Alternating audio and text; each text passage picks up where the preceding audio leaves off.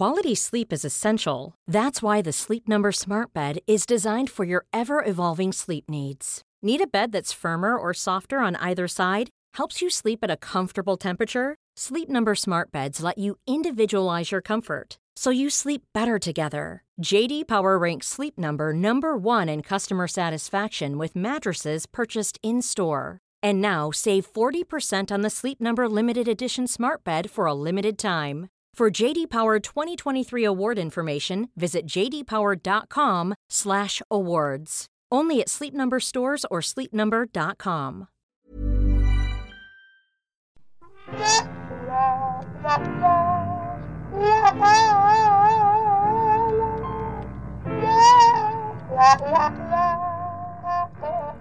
Liz, if you could have any celebrity, dead or alive, as a guest on this here podcast, who would you have? Dax Shepard and Kristen Bell, either or, don't care. Love their relationship, love how open they are about talking about it, and I'd get really nitty gritty about asking about how, because they're always super open about how much hard work it is to keep a relationship going, and I love that, and I love how much they love each other even though they work like crazy to keep themselves together. Sure. I've got two. Bill Clinton. Oh, shit. Because he'd come on and he'd give Jesus. And he would give a fake name, but everyone would know he was talking about. Yeah, she worked for me at the White House. Or Henry VIII. Oh, shit. Because trying to explain 8 wives. Yeah. And we were going. So where did they go? 6 wives. Thank you, producer Zane. That would be quite fun, wouldn't it? Yeah. Do you think it's their problem, Henry? Yeah. Are we gonna victim blame here? Yeah. Really? Let's address that. So that'd be fun. But I do like your answer because that's more beneficial to our listeners. Oh, look, I feel like both would be beneficial to our listeners, whether it be from a comedy perspective or a relationship perspective, But yes, Dax Shepard, Kristen Bell, if you are listening. Yeah, come on Dear down. God, please come on our podcast because that would just make my life, really. Oh, she's giddy over there. I know. Look at her. Hello, everybody. Tom Harris here, and Elizabeth Best sits across from me as ever. And we do have a guest today. What's our podcast name, just in case somebody is someone's clicked on it without seeing. Well, where Ghosts of Boyfriends Past, but it's not always boyfriends. It can be girlfriends, boyfriends, any other types of that's friends. Right. It's that you have. Stories about someone that you've entangled up in your life in the past, and our guest today. We've got a very, very special guest today. I mean, it's good.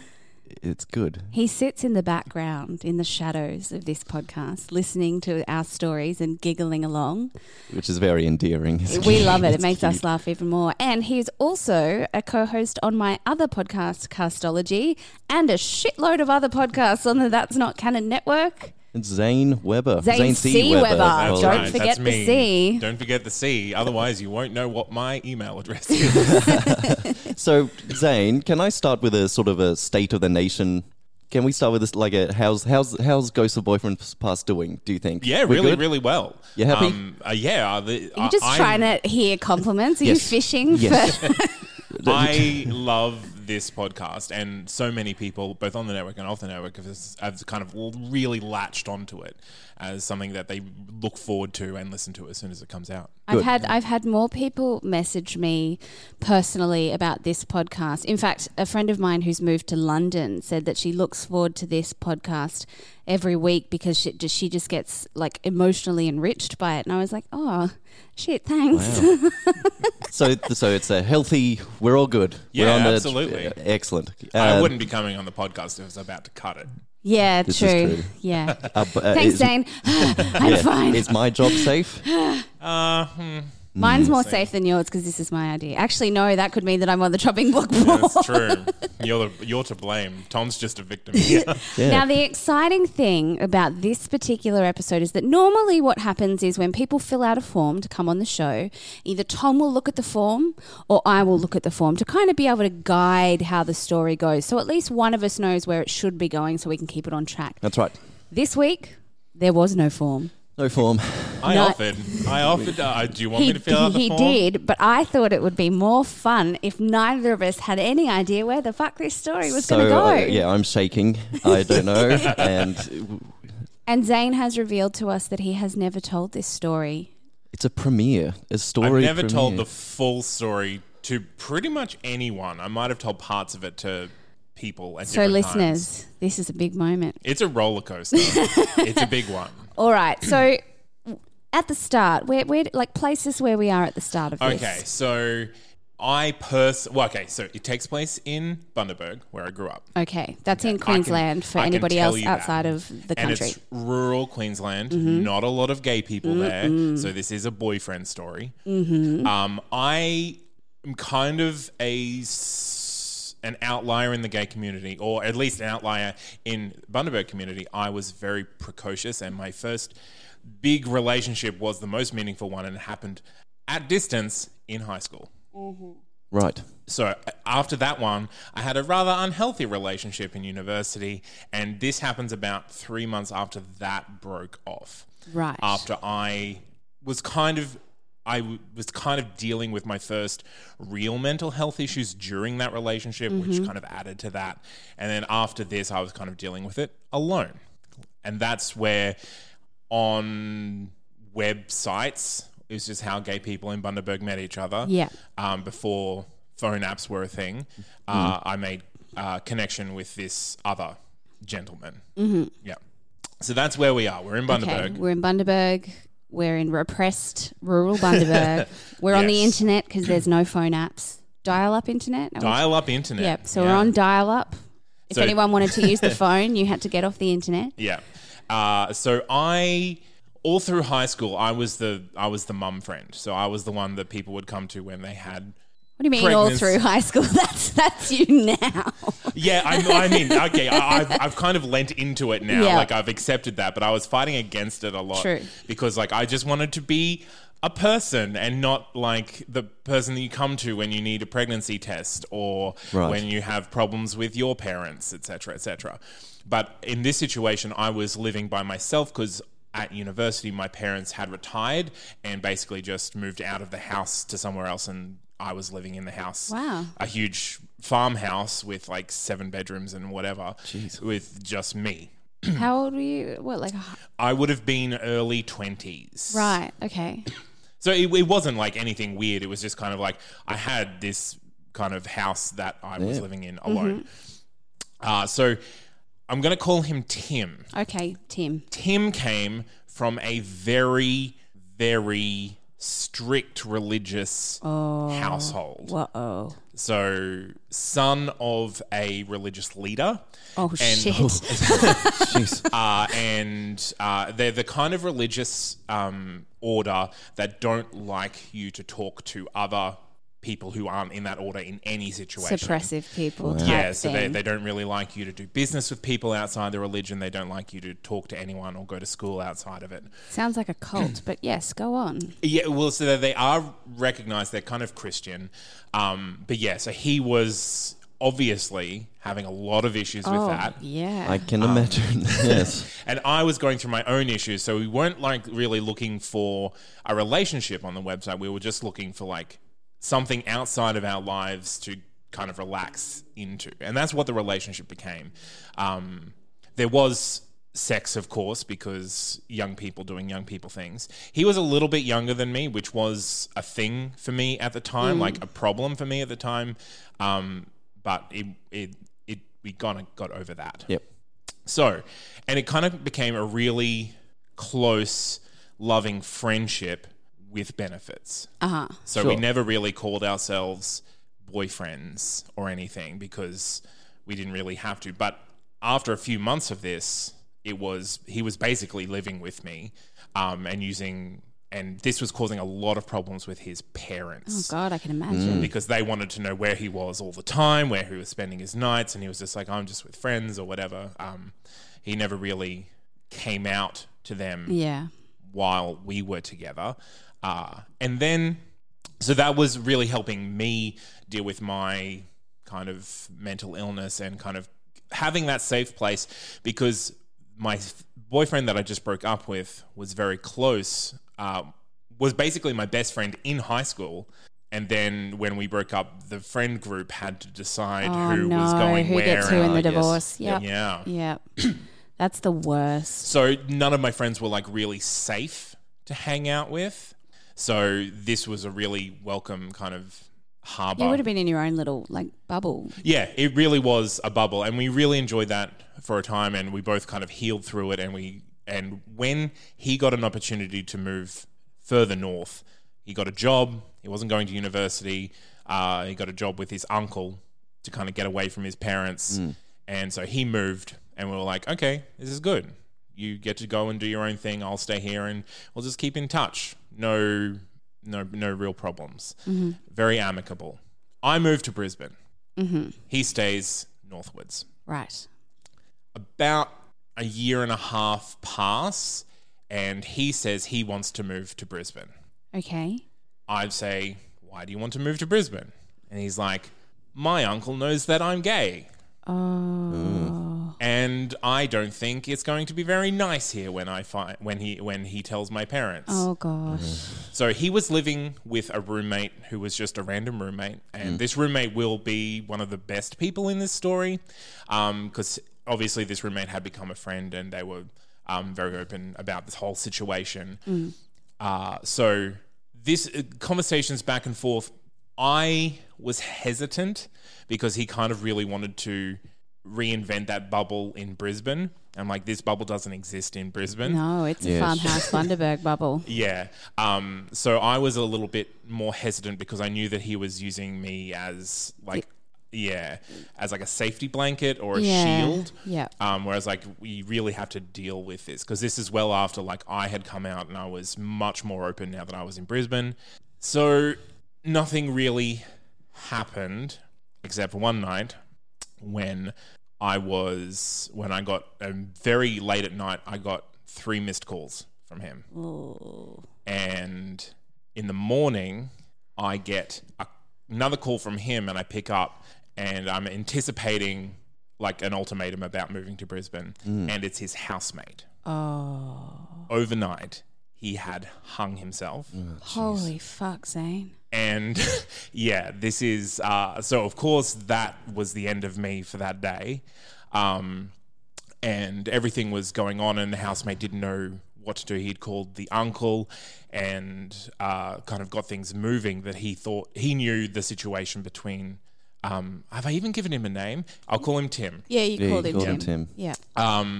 Between Tim and I, so he wanted to keep me up to date. And of course I had no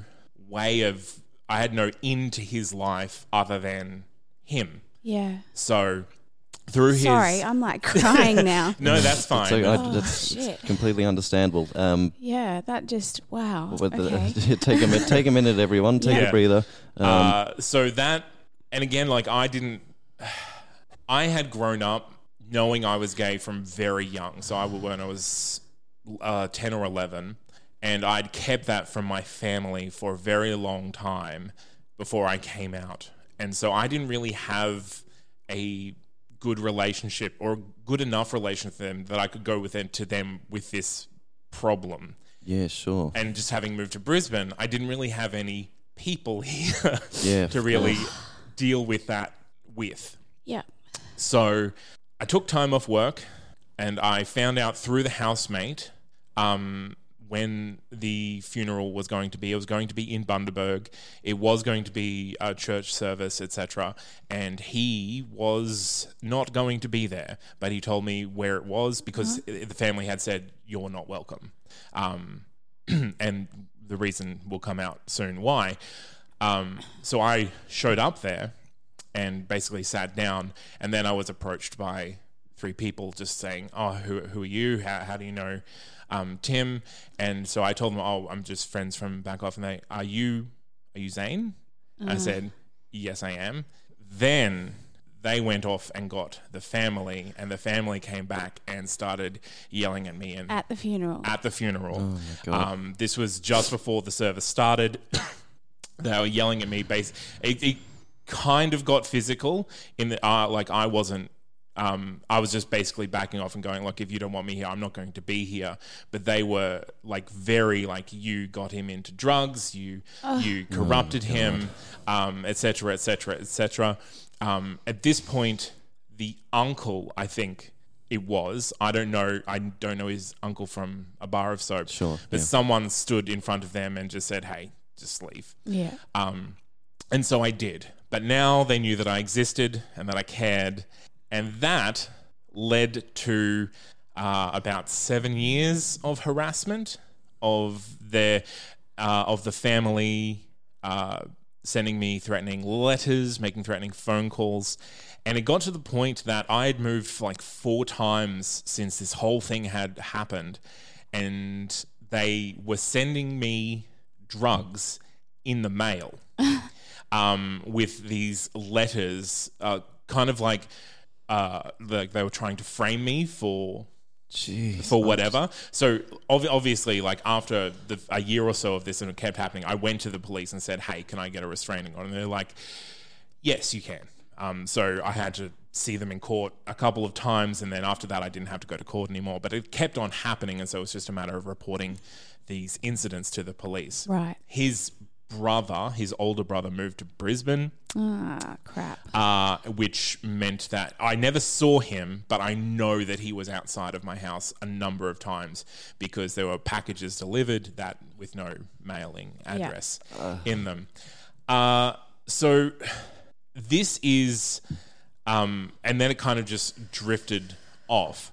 So this is kind of a huge part of why I never now I never don't respond when someone calls. Yeah. Because that was a lot of guilt for the weeks. I'm flabbergasted. I can't.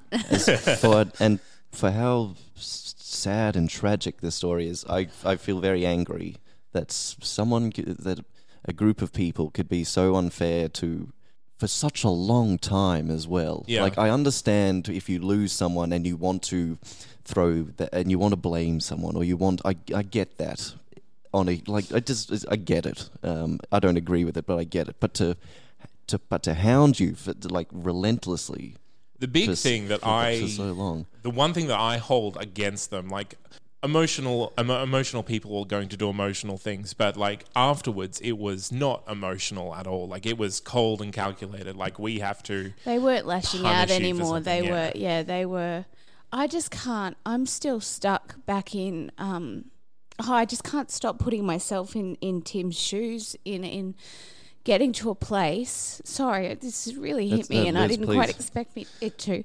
But getting to a place where you felt like that was the answer, and the whole, wanting to try and recreate this safe haven that he had that would not have been able to be recreated, and feeling like that was I hope that we're heading towards a world where people don't have to feel like that, Absolutely. And I mean, that's there was a big differential between what I was at the time and what he was, in the sense that I was, for lack of a better word, batting way above my game. And I knew that as soon as he got to Brisbane, he would find this new world, and he wouldn't want to be tied down by a relationship with me. And so this is that's not something that you can know. And that's a fear. And that's my no, it wasn't even a fear. Like I would be happy for him if he had done that. Yeah. But me trying to communicate that to him was not working. And I think that's the big lesson I took out of this is I used to, more so than I do now, I do still do this. I used to think that I knew what's best for everyone. Yeah. And just assumed that what I thought would happen was going to happen, and so I should get ahead of it and just and let things play out that way. And like it took a long time for me to reconcile the fact that I was not personally responsible, but I was involved in that decision. What makes me angry is that you are feeling this guilt, and his family wouldn't have felt that, I don't think. The letters were very descriptive about how what happened to him and who he became was all of me, and they really reclaimed his memory in the sense that he hadn't become the person that he had become. He stayed the person he was when he was not questioning them. The roommate also got a little bit of harassment, but nowhere near as much as I did, because I can only assume because they were not romantically attached. Did you maintain a friendship with the roommate? On and off, yeah. Yeah. So we still talk, but we were never friends. We were never close. Yeah, It's yeah. just kind of we knew each other through Tim. But like I thanked him profusely for what he did, because if he hadn't told me, I don't think I would. It would just have been You would a have just drift faded apart. off. Yeah. I hope you don't. I hope you don't carry that guilt anymore. I try not to, but you can't. I can't get rid of it. It'll boomerang back every now and then. I Yeah, imagine. because like that's the thing. One action, my decision to like, I'll call you back in the morning. You can't take that on though. Like you too, can't. it's too unfair. You know. Everything you do in life, you can't. The what ifs and the why nots. If you plague yourself with those, you're just gonna. You just he destroy had a yourself. lot of stuff going on in his life that yeah. you wouldn't have necessarily been able to turn around with one phone call. Yes, but No, Yeah, don't. no, Yes, but that's the, I don't hold it with me, but it is something that recurs in my head a lot, and every time I have to go through this.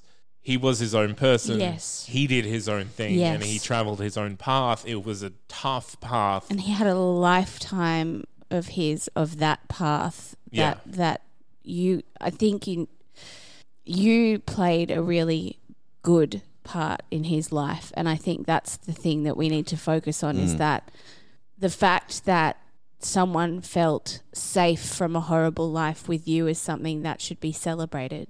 Yeah.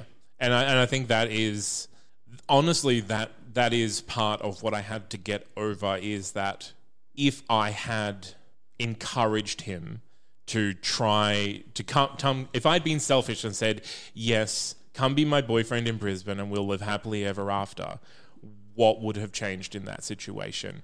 But it was my overthinking it and my putting intentions on other people and my kind of predetermination of the outcome of the situation that created, or at least contributed to that aloneness that he felt. And so that's like, I'm still a pretty closed off person. And I can't tell you that I'm more closed off or less closed off now, because there are millions of other factors that tie into that. But that is kind of the big turning point in my relationship history, where it's kind of like, you need to let other people be themselves and accept their word until you know otherwise. Yeah. I can't make decisions for other people. That is a big lesson to learn with a really fucked up event. Isn't it? I mean, I'm sort of sitting here in stunned silence. What I would like to say to everyone at home, it's not a lesson I've learned today, but it's an ongoing something I deeply believe in. Sorry, I'm getting emotional myself. Having depression myself, I understand the mental illness, and I want to tell everyone at home listening that it's a mental illness. There is a coward.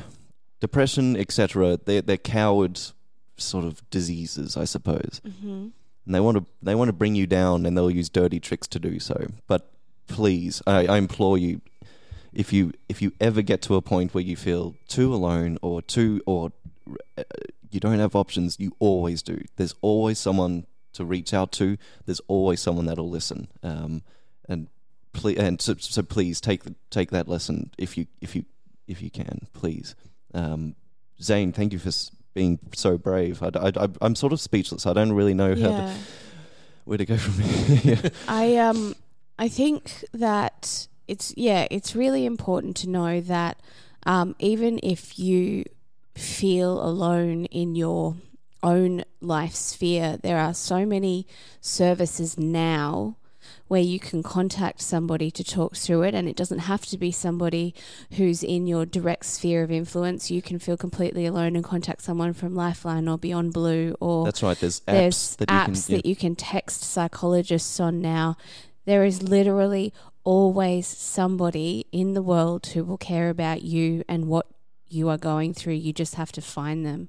And there's a meme that I keep seeing online, and it's I can't think of the wording of it because everything has literally gone out of my brain today after that story. But it's like, I would rather listen to all of your ups and downs and, every bad story that you have to tell me, rather than have someone tell me that you're not here anymore. That's right. Or I would rather listen to all of your problems than listen to your eulogy. Yeah, exactly. Yeah. That's much more eloquent. But, and if you know me, anyone who knows me personally, I'm always here to talk. If I don't have the mental capacity at that time, I will still answer you and go, I love you, but I'm having Maybe my own tomorrow. spiral at the moment, but I am here for you and I'm thinking of you, and as soon as I'm back to full capacity, I can help you, One of the biggest bastard moves that depression will throw at you is, or I'm saying depression, but that's just a broad term for whatever you're feeling or going through, is that you don't want to be a burden to other people. Why would I why would I bother Liz with how I feel? Yeah, and I don't want to go out with this group of people because I'll just be a downer and they'll want to hang out with me. In my life experience, reaching out and talking to people, or B, people reaching out to me. I've never had anyone say, no, not now, I don't want to talk. No, I've never had, I've never been a burden. No, and you never are. Yeah, you never ever will be. You'll have, we're all busy, we all live hectic, frantic lives, but I promise you that if you tap someone on the shoulder and say, hey, I'm not doing great, they'll stop and they'll listen, and they will always be there, I promise you. So please reach out if you ever need to. I think there's also part of this story that is the biggest, well, not the biggest, but a really huge part is that when I came out, my whole coming out process was slow and relatively painless. Like, I never had... You came out when you chose to. Yeah, I never had any real problems. I had no one who shunned me or anything. And so I don't think I put enough weight on the fact of what coming out for Tim meant. Yeah. And these experiences that I've had with his family after the fact are really illustrative of what some people are capable of, because all that I knew about Tim was his family, in the sense that he was very close to them, and now he didn't feel that he could be, and then he moved away and he had no one except his uncle, who was part of the family, and he did feel very alone, and that was why we maintained contact. So I think even we're saying, like, reach out to your friends or whatever, but even reach out to a stranger. Like, there is... Yeah.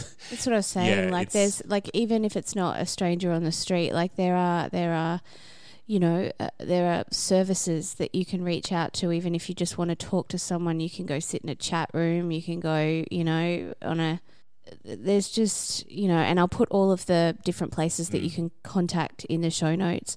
I think what guts me is that, that was a while ago, and we're about to hit 2020. We're in 2020 now. And it's slightly easier, but it's not. We have not come as far as we need to have come in terms of accepting people's sexuality or their gender that they identify to, and the fact that these people still feel ashamed to be who they are just makes me so upset every day. Every day. It angers me how... Why do you care? How the hell does it affect you? What someone, like, how can you wake up in the morning and go, ooh, gays, Like, it's so much hard work. I'm like laughing, crying now. It's so much effort and energy to live like that. Surely, if at least be apathetic to other people. Yeah, like just Like- decide you like, yeah, good for them, not for me. Just don't give a shit. But to get up and waste so much of your energy to make someone else's life hell in 2020 is just fucking disgusting. And I think that is the big benefit I took away from knowing Tim, which I didn't until after the whole situation had come out, is the strength that he had to not repress who he was and to seek out a better life away from that. The strength that it took for him to separate himself was something that I didn't have for a long time, and I was much older than him when I found that within myself. Good. I'm glad you did. I'm glad you got there in the end. Should we end it? I think we're done, ladies and gentlemen. I've got nothing left. Fuck, Zane. You're welcome. I tried to pre-warn you. No, I'm really, I say happy. I'm like in tears. I'm really grateful that you shared that story with us, and I hope that if anybody is listening, either feels similar pressures within their sexuality or just even in their mental health, that, you know, like, fuck, even if you feel like you have no one you can speak to, message us on Facebook. Like, I'll talk to you. Please. 100%. Like, us an email. reach out to your favourite podcast best friends that you've never met before, but you sit there going, oh my God, we're totally besties. Like, just, there are people in the world who will help and who are there, and even if you feel like you're so alone, there are ways to battle that. So Zane, thank you so much for sharing that. I feel quite privileged to have heard it. My face is covered in salty tears, and I didn't quite expect that, but I'm kind of glad that I didn't expect it, because I think this will go down as one of the more raw, emotional episodes that we've had for a comedy interviews podcast. I will say, like, I really want to stress the value that I had in the relationship before all of this happened. Yeah. That bubble wasn't just special for him, it was special for me as well, which was why I think I was worried about trying to recreate it, because I didn't think it could be recreated. And then that led into the guilt of like, well, now we'll never know. You can't take that on, man. Yeah. So like, it was, I think through all of the many therapy sessions that I've had, like, I still view this relationship with him, as short as it was, and as a very strong positive influence. Yeah. Even though it turned out very poorly in the end. Yeah. Sorry, I'm losing my shit over here. Okay. You need to finish this. I can't finish this. Yes, please. I can't. Only just holding it together myself. Ladies and gentlemen, I hope that resonates with you. I hope it sinks in that you're never alone. Please reach out. Zane, thank you so much for finding the bravery to tell that story. I don't think I could. And before I start crying myself, I think we're going to leave it here. Thank you so much for listening, and goodbye. Thank you. Thank you.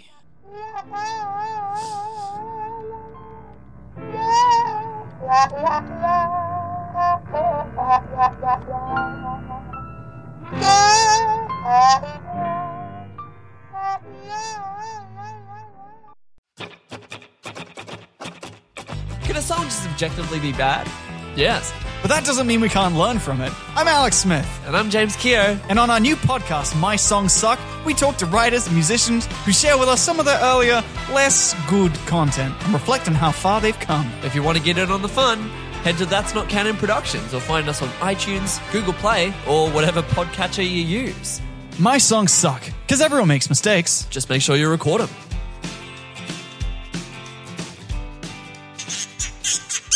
That's Not Canon Productions podcast.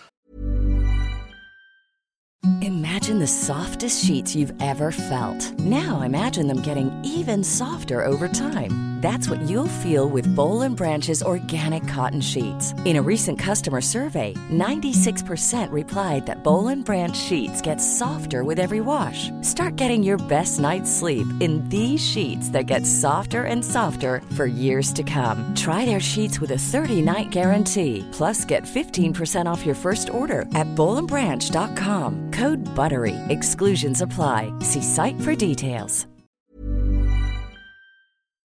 There are known knowns, known unknowns, and unknown unknowns.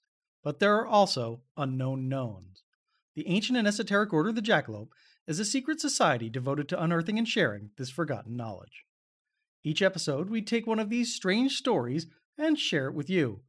No topic is off limits, except for the obvious. Available wherever fine podcasts are sold.